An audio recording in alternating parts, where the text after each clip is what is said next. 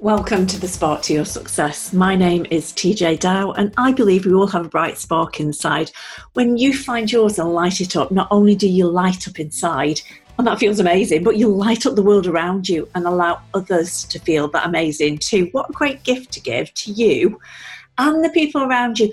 The Spark to Your Success podcast is designed to bring you a little inspiration, a little bit of insight, and bring some positivity into your day. So welcome to this episode for young people and the young at heart. This is the third episode in our mini-series about body image and the negative impact that the pressure of other people, media, social media, magazines and the movies can have on our view of ourselves, and especially how it's affecting the confidence, self-worth and health of young people. Last week we were exploring where it all began, like the pressure. Who created these unrealistic standards and why? Why would they do that? And why are they perpetuating it? And today you're going to really get more than a little bit of insight and a whole great big dollop of inspiration, as we are going to hear from someone who knows firsthand the impact that comparing yourself to others and falling into the trap of comparing and despairing, right? We always fall short of the mark. What impact that can have. Just before I introduce her to you, I should add a little warning to give you the heads up that as part of her experience and our conversation, we will be discussing eating disorders and self-harm. I am delighted to be joined today by Chloe. Hello. Gorgeous lady sitting in the sunshine. Oh, yeah, I'm loving it. Who's going to share with us her experience and the pressure of body image and its impact on her life and out the other side. So I am delighted to welcome you to the Spark to Your Success, Chloe. Thank you so much. I'm really, really happy to be talking about it because I think it's super important, especially to hear someone's story who's struggled with body image and then come out the other side of it. Because I think that when you're in it, you don't see the light at the end of the tunnel. You just think you're going to be struggling forever. And it's not like that, and it doesn't have to be like that. Thank you. So tell us a bit about who you are right now, and then I'm going to take you back in time, get my time machine out. Right now, I am 23. I am in ways quite similar to the person I was back then. So I've always loved reading, films. I love the cinema, and I really love the gym. And that's something that's developed through my journey, is that I'm really into the gym and I love fitness. Not so healthy eating, not so much, but the gym, yeah, I love the gym and fitness. I used to be really into running, which I'm trying to get back into as well. And I really enjoy being around my friends and family too. I really value those relationships. Fabulous. So that's who you are today. Take me back in time to what age? Oh, see, I was sitting down last night and I was trying to think where it all sort of began, and I would say maybe when I was like 13 or 14, because that's when I remember getting dragged into social media for the first time. So I got dragged into stuff like Facebook and Twitter and stuff a little bit earlier than that, but those weren't really the points where I recognised some issues coming up. It was when I joined Tumblr. And I think that when we think about social media and body image today, we associate it with like Instagram and YouTube and stuff. But back when I sound like so old, don't I? Back when I was 12, 13, 14, it was Tumblr, which is like a blogging website. And that was where I first started to see lots of damaging and harmful content about bodies and body image. And I think that's where it all started. I think it put a seed in my mind, which I didn't realise was there. And then I started to, because I've always loved reading, as I said, and watching films, I started to consume other media that kind of triggered an issue with body image, if that makes sense. So I'd seen all these posts on Tumblr which kind of romanticized body image and eating disorders and having issues with your body image. So I actually went back onto my Tumblr archive last night to look at some of the stuff that I was sort of reposting, and like it was just like these pictures of girls and images depicting wanting to be skinny and thin and have the perfect body. And, you know, they had like black and white filters on and these captions that romanticized it all. And I think that seeing those, I was a bit like, oh, like people have these issues with their bodies. I don't have that. Yeah. And I think it sort of put something in there. And then I read a couple of books that were obviously kind of meant to be helpful, depicting how eating disorders and body image issues can develop in young girls. But I think that was a triggering point for me, which I didn't realize would happen. But because I'd sort of been consuming all this stuff, it was just like building up and building up and building up. And I had no idea that it would eventually end up in me having an eating disorder and having problems with my body image. And I look back and I just wish I'd sort of grabbed myself on the shoulders and been like, don't look at that. Like, you don't need to be part of all the hype around having body issues, because it was like a trend to have an eating disorder on Tumblr. People had like blogs that were fully like centered around body image and struggling with your weight and self-harm, and it was awful. And I look back now and I'm like, how was that ever allowed to be on the internet? It wasn't regulated, and it's really difficult to regulate still. But I look back and I feel so awful for myself, just because I got swept up in this cycle of people romanticizing body image and negative body image, like a negative mindset of your body image. And it breaks my heart that I kind of got swept up into that. Yeah. And I think you make a great point of, it's meant to be raising awareness and it's meant to be helpful. And actually it's had the opposite effect. You remind me of Tumblr. Gosh, I'd forgotten all about Tumblr. Yeah. Because what you're describing is, my youngest daughter is 22, so you're very similar age. And I remember now, I've forgotten all about that, her talking about Tumblr and all the awful images that were on there, and how easily she could have been swept away by that as well. It was just kind of like on that borderline, which way will she go? Will she be horrified and walk away, or will she be sucked into it? And so whether it's Tumblr today or Instagram or whatever social media, it still is, whether today it's more about the awareness around mental health that is also sucking people into, oh, is that me? I recognise those symptoms in me. Do I have something wrong with me? Maybe I do, because all these people, and how we can get caught up in it. So I think that was really insightful. So do continue. You kind of were, unfortunately, you didn't take yourself by the shoulders and say, don't look at it. You carried on looking at it. I did, yeah. So I was seeing all these images, and I read a couple of books about people who had bad relationships with body image.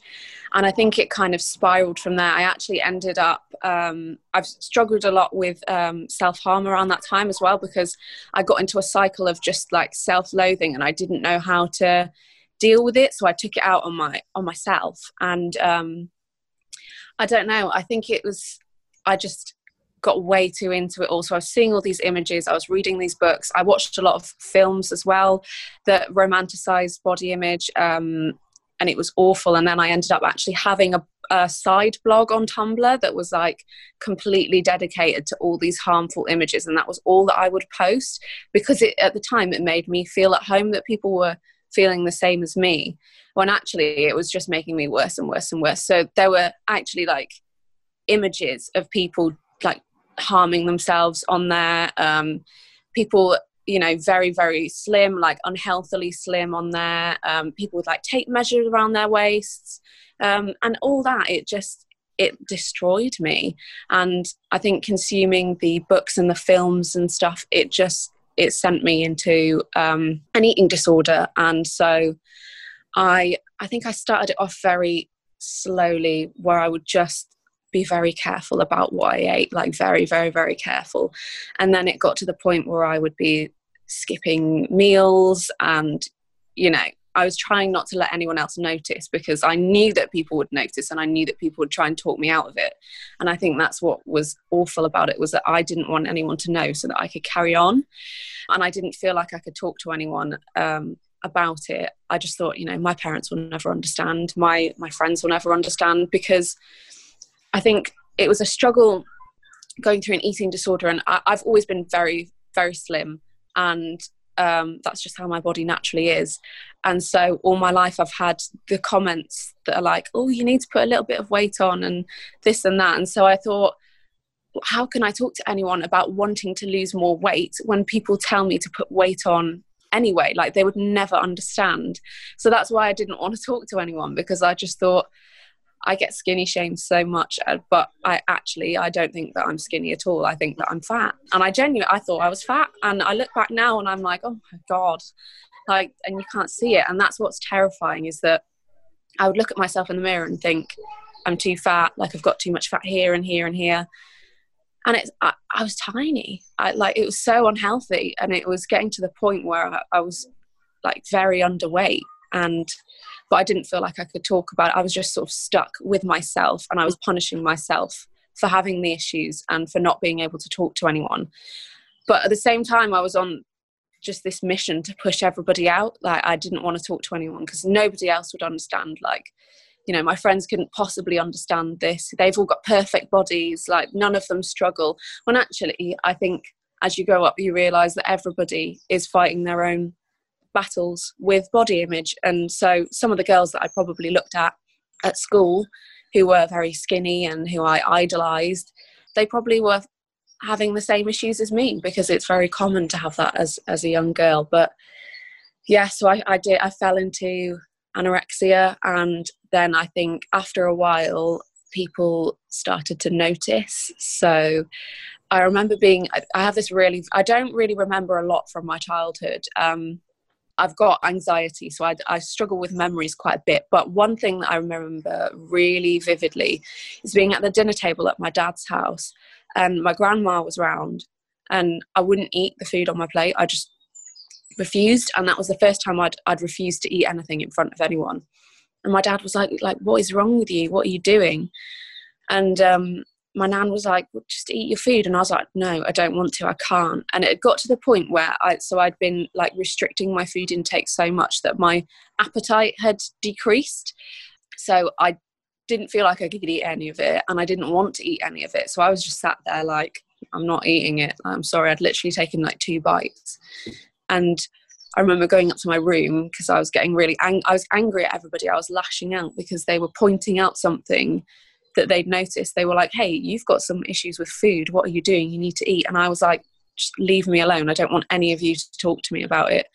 Because I knew that they'd be like, but you're so slim anyway, like, and say all the things that I didn't want to hear, because that's not what I wanted to hear. I kind of, in a sick way, wanted to hear someone say, yeah, you could do with losing a little bit of weight. I wanted someone to validate it for me. So I remember running upstairs from the dinner table, and my nan followed me upstairs, and she was crying, and she was like, what are you doing to yourself? Why are you doing this to yourself? Is it because you think you need to lose weight? She was like, you don't need to lose weight. Look at yourself. And I felt bad, obviously, because she was crying and so upset. But at the same time, I was like, why is everyone trying to tell me that I'm something that I'm not? So I was fighting a battle with everybody else, everyone was trying to help me, but I wanted to, because I'd been so consumed in all this stuff, and I was still consuming myself in all the like Tumblr and the films and the books. I was just so submerged in it all. I was just like, no, I don't want to hear anything different other than you need to lose weight. So it was awful. Yeah. So what changed? So I think after that occasion, my dad spoke to my mum, and my mum sat me down and told me that I needed to get some counselling. And I went to CAMS, I think it was, and I don't have a particularly positive view on CAMS, just because I don't feel like it helped me too much, but I think it benefited me to talk about it regardless. Yes. So I went and spoke to a lady. She was very, very lovely. I actually had a boyfriend at the time as well, who would take me to those appointments, and it was nice to have someone like him who sort of just held my hand through it all and wouldn't tell me, you know, oh, you're so skinny, you don't need to. He just sort of took me to the appointments and helped me out and was there for me. And so we used to sit down, and she talked to me about where all my issues had come from and stuff. And I don't think I was particularly open about all the social media stuff. I think that I was very quick to be like, well, my mum and dad got a divorce, so it's because of that. But I think it definitely did make me reflect. And I saw her quite a few times, and she sat me down one day and she said, how close do you think you are to needing to be hospitalized to like force you to, you know, eat some food and get some nutrition into you? And I was like, I think I'm just teetering over the edge. Like, I was very, very close, because I think everyone was worried that they would need to put me in hospital at some point, just because I wasn't eating enough. Like, I was constantly running around and wanting to do things with my friends, but I was so tired all the time, and I wasn't getting enough into my body that my body needed. And I think that that's something that you miss when you have issues with your body and have an eating disorder, is that like your body needs that, needs to survive. And I just had no idea. And when she said that to me and I realized how close I was to going into hospital, I was like, I don't want to be in hospital. I've got a life, I've got a boyfriend, I'm about to take, this was when I was about to take my GCSEs, I think, as well. So I was in like year 10, 11. I was like, what am I doing? And I think that despite the counselling not being very helpful for me as a whole, because I did still struggle afterwards, but I think that was like the eureka moment where I was like, oh my God, like, I really don't want to be doing this anymore. So I think that was the point where I realised that things needed to change. Wow. Yeah, great that happened, because we're glad that you're still with us and you didn't get hospitalised. I am very, very lucky that I had that moment, because I don't think a lot of people do. I think a lot of people just suffer in silence. And even though I was like rejecting the counselling and I was like, well, this is stupid, I'm glad that I had that moment, even though the rest of it wasn't that helpful. I'm glad that I had that moment where I was like, this is a path I don't ever want to go down, ever. Yeah. And I just listening and interested in terms of like human behaviour and what drives us at our core. A lot of people listening will have heard me talk about 6 human needs and driving force, etc.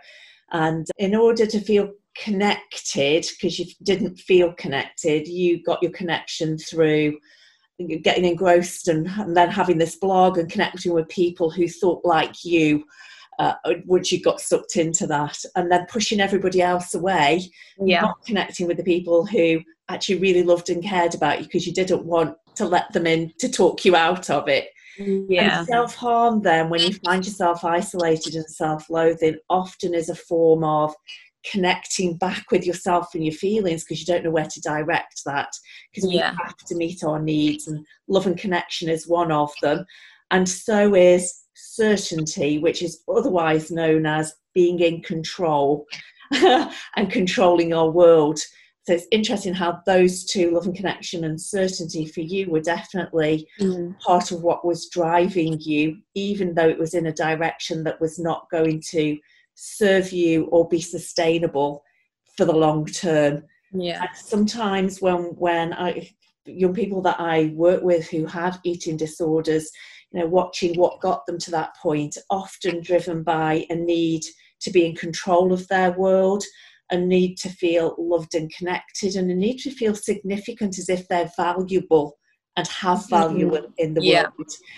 And then when the condition kind of starts to get out of control, and like you were kind of just on that brink of being admitted into hospital, you know, at that point you are very in control and controlling all the events around you. You are very significant, because now people are really worried and you're the center of everybody's attention, and you're very connected, because, you know, all they want to do is shower you with all this love and affection to try and get you better again. So you meet those needs unconsciously, not meaning to, at a really high level, and that's why it's such a dangerous place to be. And so to get that pain point of like, oh my God, what am I doing to myself, to be able to turn that around and meet those needs using a more positive way, is definitely such a great place to be. The pain that turns it around before it goes beyond. So tell us what next. You had that revelation, like, oh my God, what am I doing to myself? Yeah, the next few years are a bit of a blur, but I remember reconnecting with food and having a very, very healthy relationship with food. I just sort of slowly started to get back into eating properly, and obviously because my appetite had been suppressed, it was difficult for a while to actually eat some more. But I started, building it up and up and up, and then once I was comfortably eating full meals, I could sort of eat what I wanted without feeling bad about it. So like, the piece of cake, the chocolate bar, that was really, really positive. And then I think I hit a few bumps in the road a little bit later on. I never had the same struggle with, falling into an eating disorder again. But I think the problem that a lot of girls have at the moment, and I still get it to this day, it doesn't affect me as much to this day, but as I was going through my journey, it was difficult to deal with, is the like skinny shaming, I guess, and just like body shaming coming from other people. So I had started to be really nice to myself, and I was looking after myself, and I was in a great place, and then suddenly people still didn't think that was good enough, I guess. And I would get comments like publicly from people who I wasn't even that close to about my weight. And thankfully I was in a good mindset, so I was thinking sort of like, I know I don't need to get any thinner, and I know I'm in a good place, and I know that my weight isn't a bad thing. But it hurt to know that people were thinking that I had some sort of issue still, or that, I was too skinny. And I think skinny, it's been quite a harmful word for me. I feel like it's quite aggressive. I prefer, like slim. Do you know what I mean? I Yes. feel like it's a bit of a kinder word, isn't it? But Yes. skinny, people always say it when they're trying to be like malicious, or when they're saying it to you, like looking at you like, oh, you're so skinny and I'm not. I just feel like it's got such a negative feeling around it, and I don't like it at all. About 4 years ago, I was working in retail, and I would always be very cold.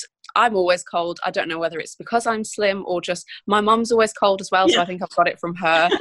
Cheers, mum.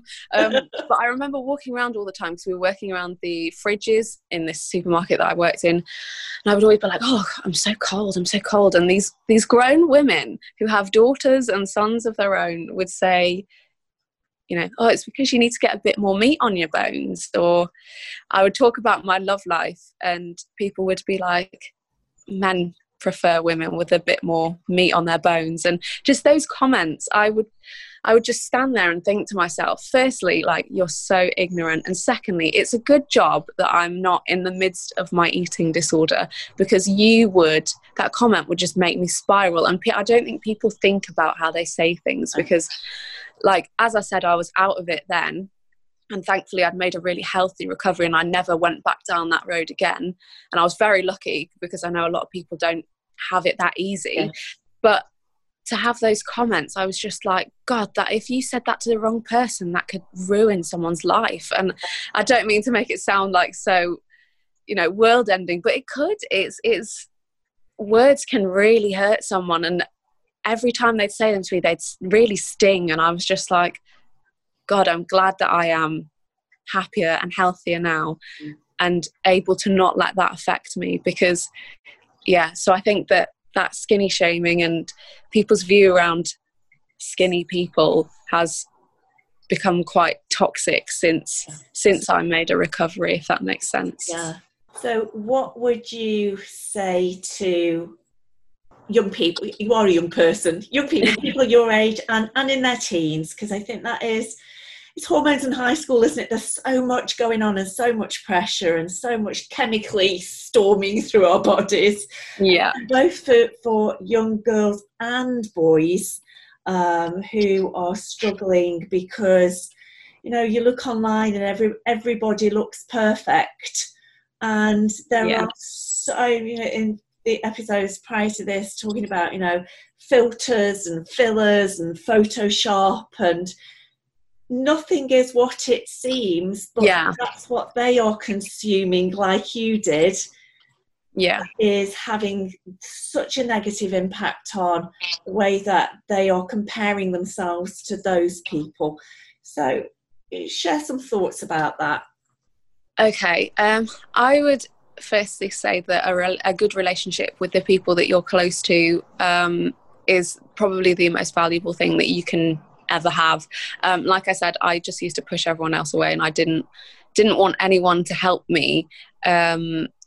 Maybe because I didn't feel like anyone could help me, and because I didn't want any help. I just kind of wanted to be consumed in this, and I kind of wanted to be the victim, I guess. And but I would say that relationship with them is so valuable, because if you don't have people that you can turn to or talk to, it just leaves you completely on your own. And that's when you start to spiral, as in my case, where I didn't feel like I could talk to anybody. And therefore it just got worse and worse and worse. So I think that just being able to be honest with people and having a good relationship, even if it's just with one person, just to be able to talk about things and maybe just really be open and raw and honest with someone, and to be able to say, hey, I'm struggling with this, or I had this thought, or I've been doing this. And I think that's really, really valuable. And then in terms of social media, it's a difficult one, because even I find myself falling into the trap sometimes. I think a lot of people do. Nothing is ever as it seems, ever. And you just have to keep that in the back of your head. I've been training myself recently to look at Instagram photos, and every time I'm like, God, I wish I looked like her, or, wow, she looks amazing. Look at her waist, look at this, look at that. I'm like, hang on a minute. It's not real. And that's people do it as their jobs, and a lot of people do just look fantastic, but it's not real. There's always filters and editing and Photoshop, and so many of the pictures, people do it so well. They edit the pictures and they slim themselves down, and you've seen all the pictures on the internet where people are getting called out for it because the floorboards are all wonky. People have learned to do that really, really well now, and they can hide it. And most pictures that you look at are not completely untouched. They'll always have something retouched about them. Yeah. And I think people comment on my pictures and they say, oh, your figure is so great, like this and that. And I put filters on mine, probably because I've been conditioned to do that. I would never, ever, because of the issues that I've had, I would never Photoshop my body ever. But people still do it. And I think you have to realize that you could be following the influencer or the friend to you that seems so honest and raw and open, and they're not, because we've all been conditioned to want to look better, and there are these standards that we feel like we have to adhere to. So I think it's really important to remember when you're on social media that nothing is ever as it seems. And that's coming from someone who puts a filter on her pictures. And yeah. I've had, I'm not ashamed to admit, I've had lip fillers. So people probably look at my lips and think, wow, they look so good. They're not real. I'm happy to admit they're not real. This isn't real.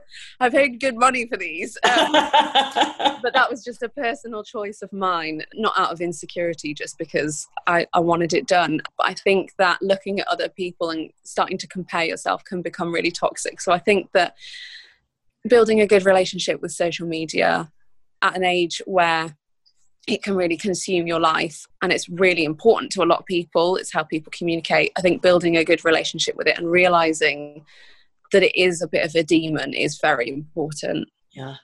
And I love the fact that you have to have that other voice. It's like having the angel and the devil on your shoulder. I do, yeah.